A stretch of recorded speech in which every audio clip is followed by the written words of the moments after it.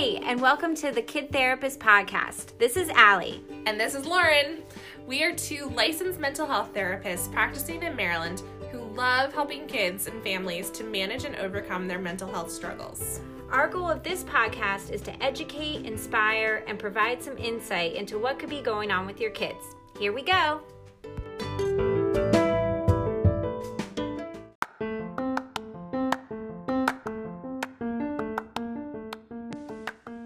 Hey guys, welcome back. We survived episode 1. We got a lot of great feedback and hope you guys liked it.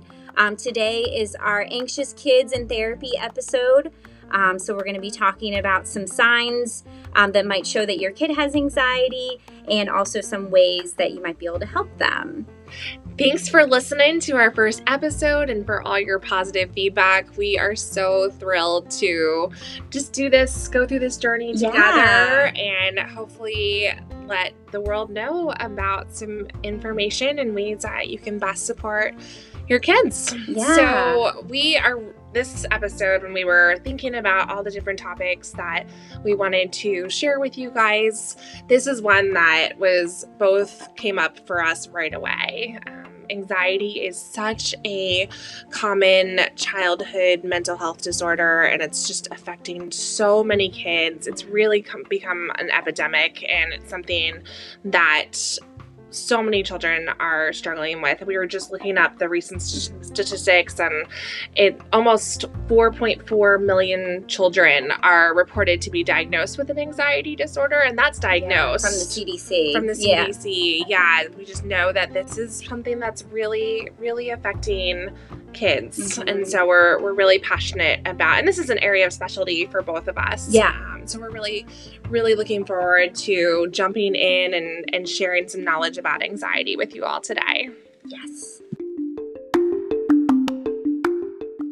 We all have anxiety. Without anxiety, we wouldn't be motivated to complete tasks, to get where we need to go, and to signal our bodies when there is danger ahead. A life without anxiety would be extremely low-key, but it wouldn't be real life. So when kids experience anxiety or worry, it can be a terrifying experience that really feels unfamiliar at times to them or uncomfortable. And anxiety gets a reputation for being pretty bothersome and unpleasant and just downright exhausting, which is true, but helping kids and families to learn how to manage these feelings is the ultimate goal. And teaching kids about the fight, flight, or freeze response is also teaching them about their brain and how that operates when they feel anxious. So that's really a great place to start as far as educating and treating anxiety in kids. And we'll get into that a little later after we review some possible sources of anxiety in kids and basically how we diagnose a kid with anxiety. Yeah, and I think one of the awesome things about anxiety, I know since we've even come into the field, is there is just so much new brain science information. And as mental health professionals, it's cutting edge right now. I think this is a really exciting time to be in the field of therapy because we know even more about what's going on in the brain. And for anxiety, it can be really helpful to educate kids about most people know about the fight or flight, but recently there's been emerging research about the freeze response and teaching kids about their brain and how that operates when they feel anxious is a really great place to start to help kids feel more educated and to not feel like, so anxiety makes you feel very disconnected from your body. A lot of times kids don't really know what's going on. And so the more that they know as a parent, the more you know, and the more you help your child know about their brain, that really helps them understand what's happening to them. And that already starts to reduce some of the anxiety. So we're going to talk about some of that as well. Yeah, they'll just feel more confident, more empowered, more able to regulate themselves. So it's kind of a win across the board. So anxiety it's kind of almost a buzzword in society. Everybody talks about it. Everybody talks about anxiety. So what are some signs that your child might be experiencing higher than normal levels of anxiety? Yeah, so as therapists, we use a big book called the Diagnostic and Statistical Manual of Mental Disorders. So basically it's shortened for the DSM-5. They update it periodically, so this is the 5th version, the most recent version. And while personally, at least for Lauren and I, we don't, put a whole lot of weight into the importance of these, disorder codes, but they're often needed as a part of therapy and treatment for kids or adults. So in order to bill for sessions through your health insurance, a code is needed, or to receive reimbursement for services. Typically, these codes are needed. So that's why, diagnoses are, flying around. And that's why in your chart, if you have a kid in therapy, you're welcome to receive that information and get that from your therapist. So yeah, just like when your kid goes to the pediatrician and is diagnosed with strep or the flu, these are some ways that, they do that. Yeah, I like to be really upfront with parents when I am seeing them, like for an intake interview, like we talked about last week, that insurance does require that as much as therapists, we may not put a lot of weight or want to quickly label your child with an anxiety disorder. Insurance does require that we do provide a diagnostic code. And we'll talk some more about there are times when a kid does clearly meet the criteria in the DSM for an anxiety disorder, and it can be really helpful as a therapist as well to, I think we both agree that anxiety disorders and diagnostic codes are a very real part, real thing that happens.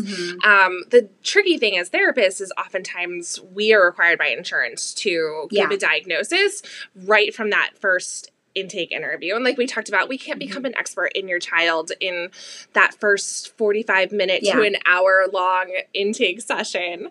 But it can also be really helpful to start to look at, does your child meet the criteria for an anxiety disorder? And we'll talk about what those criteria are, because treatment can really vary depending on that criteria. Yeah. It's really helpful to know exactly what's going on for your child. And there's certain techniques and strategies to address specific different types of anxiety disorders. So there's some things to look out for.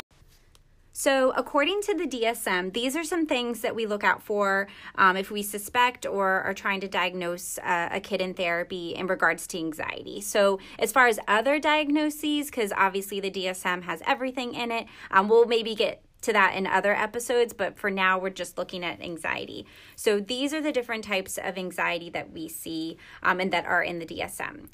There's generalized anxiety, social anxiety, selective mutism, panic disorder, agoraphobia, specific phobias, and separation anxiety. So each anxiety disorder has its own symptoms and classifications, but if we had to kind of summarize all the points of anxiety disorders as a whole, these are the main components that we see. Yeah, so we're going to focus more on some of the generalized anxiety symptoms that you typically see when kids are presenting with anxiety, unless they have a very specific, more severe form of anxiety, like such as OCD or selective mutism. But the general things that to look out for is excessive worry, when they have fears about separating. And like we said last time in our first episode, that can be a normal road bump of a child's life, not wanting to separate from school. I imagine some of you have had some tearful mornings now that the reality of school is hitting in.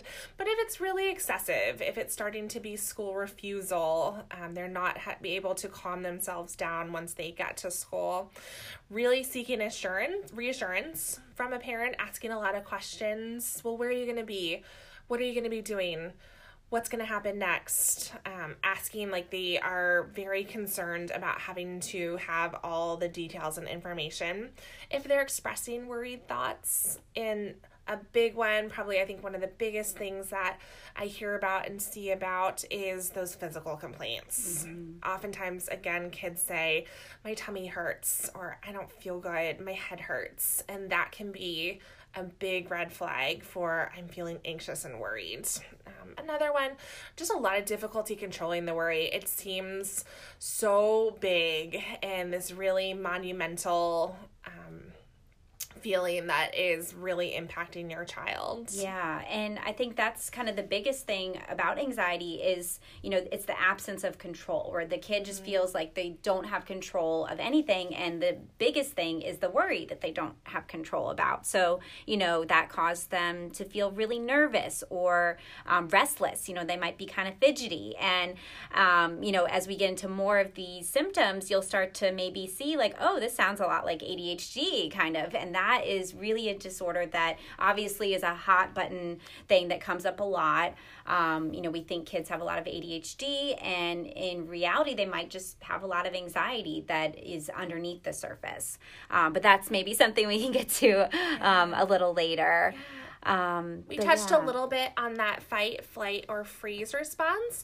And I think one thing that parents, teachers, anybody that interacts with kids doesn't always necessarily know about is that fight response isn't looking like my kid's going to punch me in the face, but maybe it's not so much physical fighting, but it's a lot of irritability, a lot of tantruming, a lot that anger response. They're having a really big meltdown in the grocery store, or a really big, they're lashing out at you when you're taking them to school. It can look very much like an anger response. Exactly. And, kind of going back to maybe the freeze response could be, them having difficulty concentrating or staying focused. Maybe they're zoning out basically, or having their brain kind of, basically shut down in a way that doesn't allow them to stay focused in school.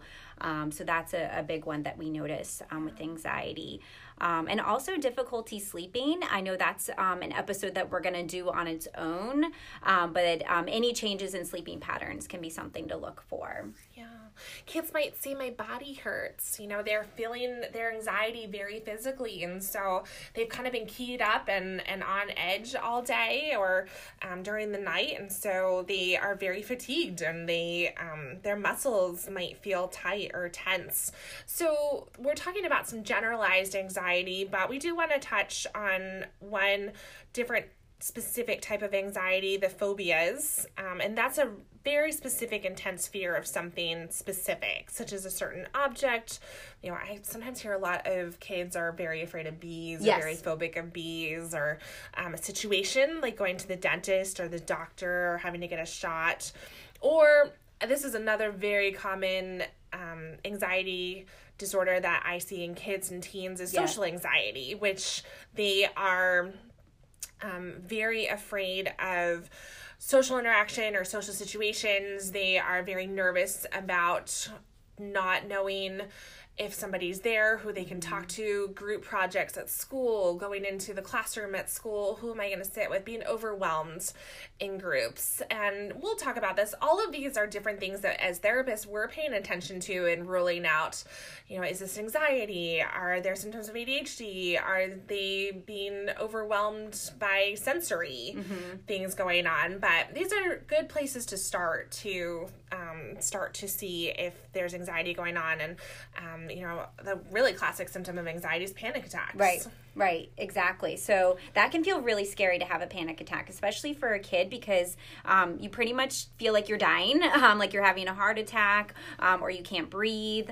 So that may even manifest into, having the fear of having panic attacks, which is actually, kind of a subset of this disorder. So, you can have shortness of breath, chest pain, feeling dizzy, sweating, shaking, and this can come on all of a sudden, even without any kind of trigger. So as you could imagine, as adults, we've heard the term panic attacks. We maybe, kind of know what to look for, but as a kid, that can feel extremely terrifying. So, I can't even imagine, what that's like to go through for a really little kid. So we can definitely, help your kids with that. So basically all these symptoms here, they impact kids in their daily lives, mostly, for most days during the week. So it's not just kind of a one-time kind of thing and then it never happens again. It has to be pretty much reoccurring. And you notice it impacting other parts of their life, such as their grades may start dropping, or maybe they have a lack of interest in school, and maybe before they had a bigger interest in school, or maybe there's a preoccupation or pressure to perform in academics, like this perfectionism kind of trait that seems to develop. Their social interactions maybe decrease, their home life has changed, their community involvements, participation in sports or church or other areas that maybe they used to be involved when they don't want to anymore. So those are really big things to look for. Yeah.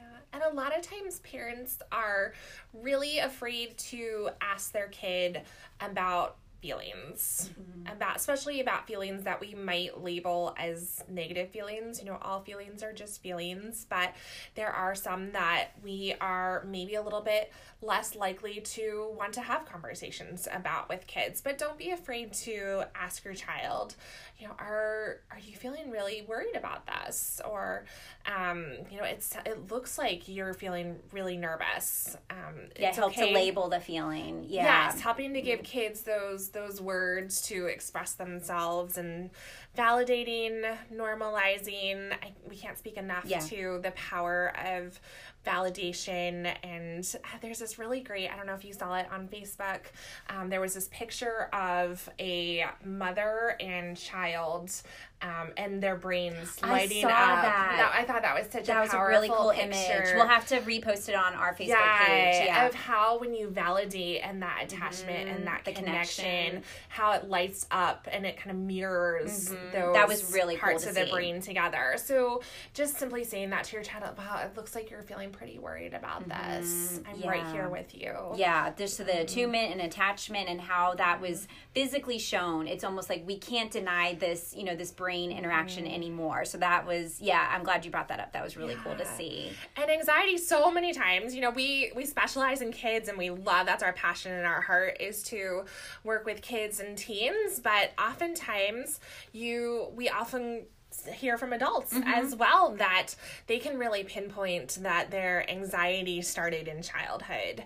And so as parents, when you're parenting kids, it's such a great opportunity, again, the earlier you can support your child, giving them the message that it's okay to talk to somebody about their big feelings, who they trust, and the more they can be helped and really learn those lifelong skills and establish healthy coping skills, which just leads to greater health and well-being for your child and your family. And it really normalizes that when you're upset, you can talk honestly about it with somebody who is safe and cares, and that will just stick with them forever. Absolutely.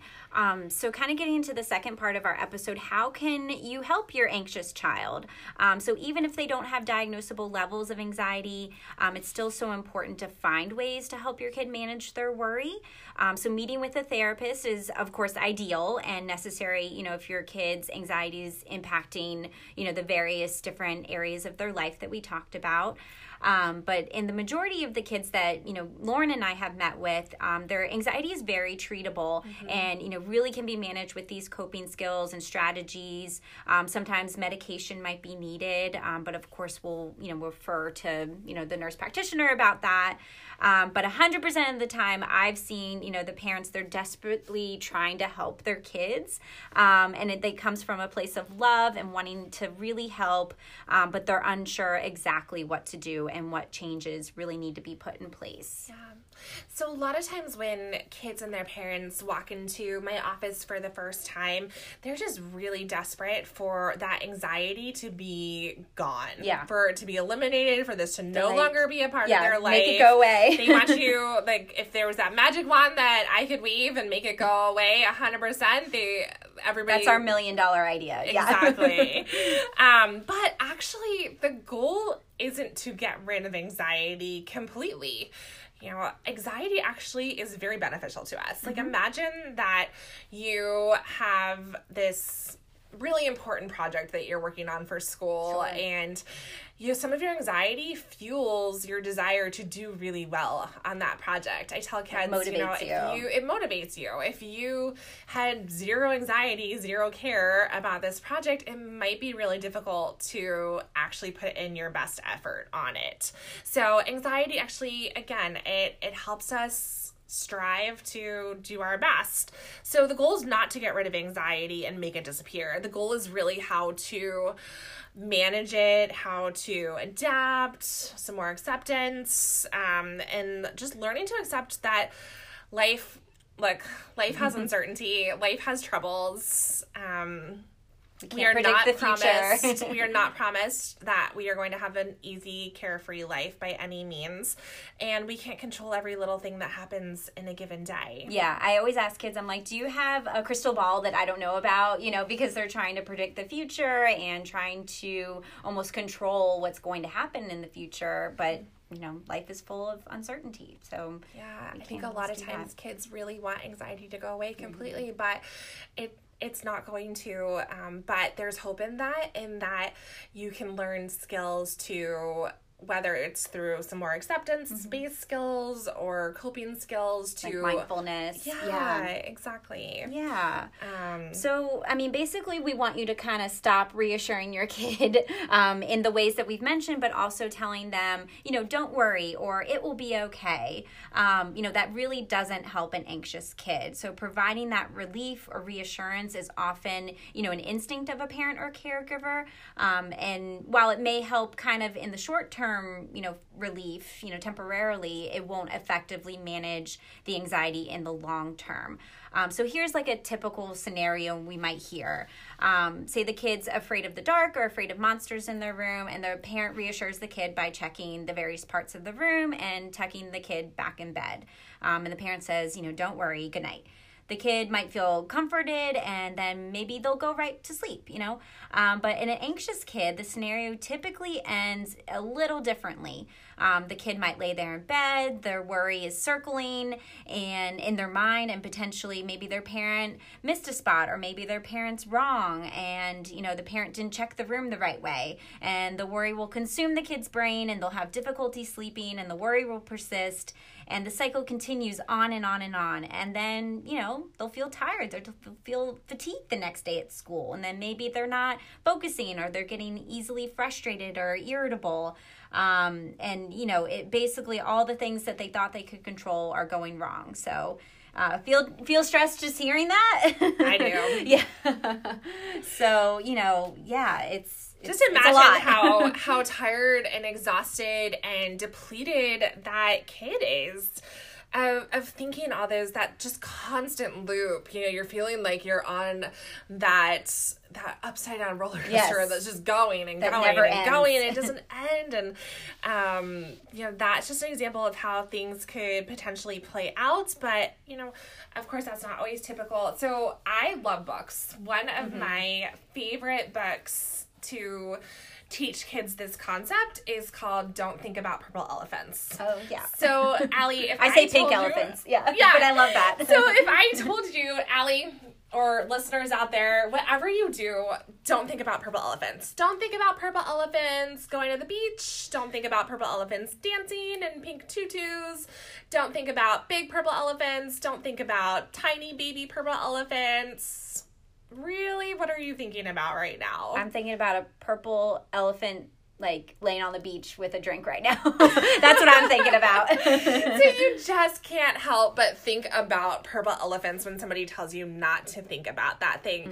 But it really hit home for me of how often we tell kids, well, don't think about that. Don't think about monsters in your room. Don't think about that test that you have at the end of the week. Don't think about that problem that you're having with a friend. Don't worry about that. Don't worry about that. Don't worry about that. And really what that does is that kind of gets that loop going. It gets that spiral. Feeds the loop. It feeds it. And so helping them to, I just love this book. It does it in a really playful way about this little girl who is having a very difficult time going to sleep at night. And she has, her mom tells her before she goes to sleep, tonight, don't think about purple elephants. And she just has all these sweet dreams of purple elephants. And I think that can be a really helpful and also bring in a really playful, we talked about some of that attachment with a parent, playful, even silly thing that maybe you say to your kid as they're going out the door to school in the morning, okay, today, don't think about those blue monkeys. Yeah. So it just brings in that playfulness rather than getting them fixated on that worry loop. I love that. And I think we'll share that book also on the Facebook page and some other books that we really highly recommend and actually use in session with our kids, because I think just the more we get out the resources that are helpful to families to use with their kids, I think, that's the best. Yeah. So another tip is learning about worry and talking to your kids about worry and discovering some effective ways to manage it. So what does that look like, Allie? So basically when you're talking to your worry, you're kind of making it into a creature. And I've gotten a lot of resources, and there's lots out there about creating your worry creature, but this is something I always do with all my kids that experience anxiety. And it incorporates play, art, creativity, imagination into the treatment process for anxiety. So it's actually a really effective way to help kids think about their worry in a different way that kind of, externalizes it from their mind. So it just helps them feel more confident when they're talking to it, basically. I love that, because I think when kids are struggling with anxiety, it becomes somewhat of their whole identity. And so, when it's such it feels like this big part of them, it doesn't feel like they can work through it or problem solve or fight against it. But when you externalize it and you give it a picture or a name, then they feel like they can just go to battle with this and really, fight against this anxiety and talk back to it, and just externalizing it is a very powerful way to reduce anxiety. Absolutely. And I've reminded kids, we're not trying to necessarily get rid of this worry creature. We're just trying to make it maybe a little smaller, or maybe it's in the background. It's not the boss of us. It's, kind of hanging out maybe on our shoulder or behind us. And I've even had kids who want to be friends with their worry creature, which I think is just adorable and cute, and also really effective for them. So, it doesn't always have to be this bad, scary thing. Yeah, and I love that too, because oftentimes we talked a little bit about how when you're fighting against something, that can actually make it grow, but a little bit more of an acceptance-based strategy for kids is, oh, hey, maybe they named their worry anxiety monster Bob. Yeah. Oh, hey, Bob. Yep. I knew you were going to show up with me today. I figured that you'd probably be here. I see you. I feel you. But I know it's just you. I know it's all those false alarms going off in my body. Exactly. So, Bob, you're not going to bother me today. Yeah, I know you're come here, along for but the ride. come along, and I got this. Yep, exactly. Perfect. Another effective way is to help your kid emotionally regulate themselves. So maybe there's times where they're just not in a headspace to talk to their worry. Maybe they just need to regulate their body. So an effective way to do that is a grounding exercise. And, this is good just for any person, really, using all 5 of your senses. So sight, sound, touch, smell, taste. We all remember those from when we were kids, just to help them get back to their baseline levels. So basically you can find 5 things that you see, 4 things that you hear, 3 things to touch, 2 things you can smell, and 1 thing to taste. So I've even had kids create their own little grounding kit or calm down kit, whatever you want to call it, and keep it in a special place at home or maybe in their backpack, just so that they have all those tools to be able to ground themselves. I love that, because I really feel like it starts to address both the brain and the body in that moment. Yes. You're using your brain to bring you right here in that moment by using all your senses, but you're also using your senses. So it's a very body-based strategy mind-body kind of thing. As well, of whether that is through smelling something or touch. That brain-body connection can be really powerful. Absolutely. So the emotional regulation piece, I think that's really, really big right now, just to manage the fight, flight, freeze response in general when they experience this increased anxiety. So basically, in the interest of time, we could talk about anxiety forever, and we really just scratched the surface. Really, we were reviewing our notes for this episode, and we were like, wow, there's so much more we want to talk about. So that's why we're going to do a 2-part, maybe even 3-part, series on anxiety. But we're really excited because we're actually going to a workshop together. Road trip to New Hampshire. Yay! So we're going to be in New England in September, which just sounds gorgeous. So amazing. Yes. So we're actually in the process of both becoming certified clinical anxiety treatment professionals, specifically for children and adolescents. So this workshop is helping us to earn kind of those credits and the ability to essentially call ourselves that. But regardless, we just have a passion and interest in treating kids with anxiety. So So we're just excited to learn more. Our favorite anxiety guru, Lynn Lyons, is hosting this workshop. She's a psychotherapist and licensed clinical social worker from New Hampshire. So we're just super excited for that. Yeah, so we just couldn't limit the amount of information that we wanted to share with you all. Like we said, this is such an epidemic. It's something that so many kids, teens, families are facing every single day. And it's a topic and specialization that we both feel really passionately about. And so what we'd like to do is to do a second part of this anxiety episode, and we'll have even more cutting edge information and tools and tips and strategies to share with you all. And we just can't wait to keep talking about this topic because it's something that we think is so important. Absolutely. So just on one final note, anxiety is often felt, a lot in the other members of the family too, including the parents. So, if you feel like your child's not alone, maybe you can even do some of these skills and strategies that we've talked about today, and just kind of involve the whole family in it. Oh, I love that. I think that's so powerful to model as a parent, using those strategies and naming how you're feeling and doing it all together as a family. Yeah, absolutely. Well, we hope you guys have a great rest of your week, and we look forward to another episode next week. Bye, guys. Bye.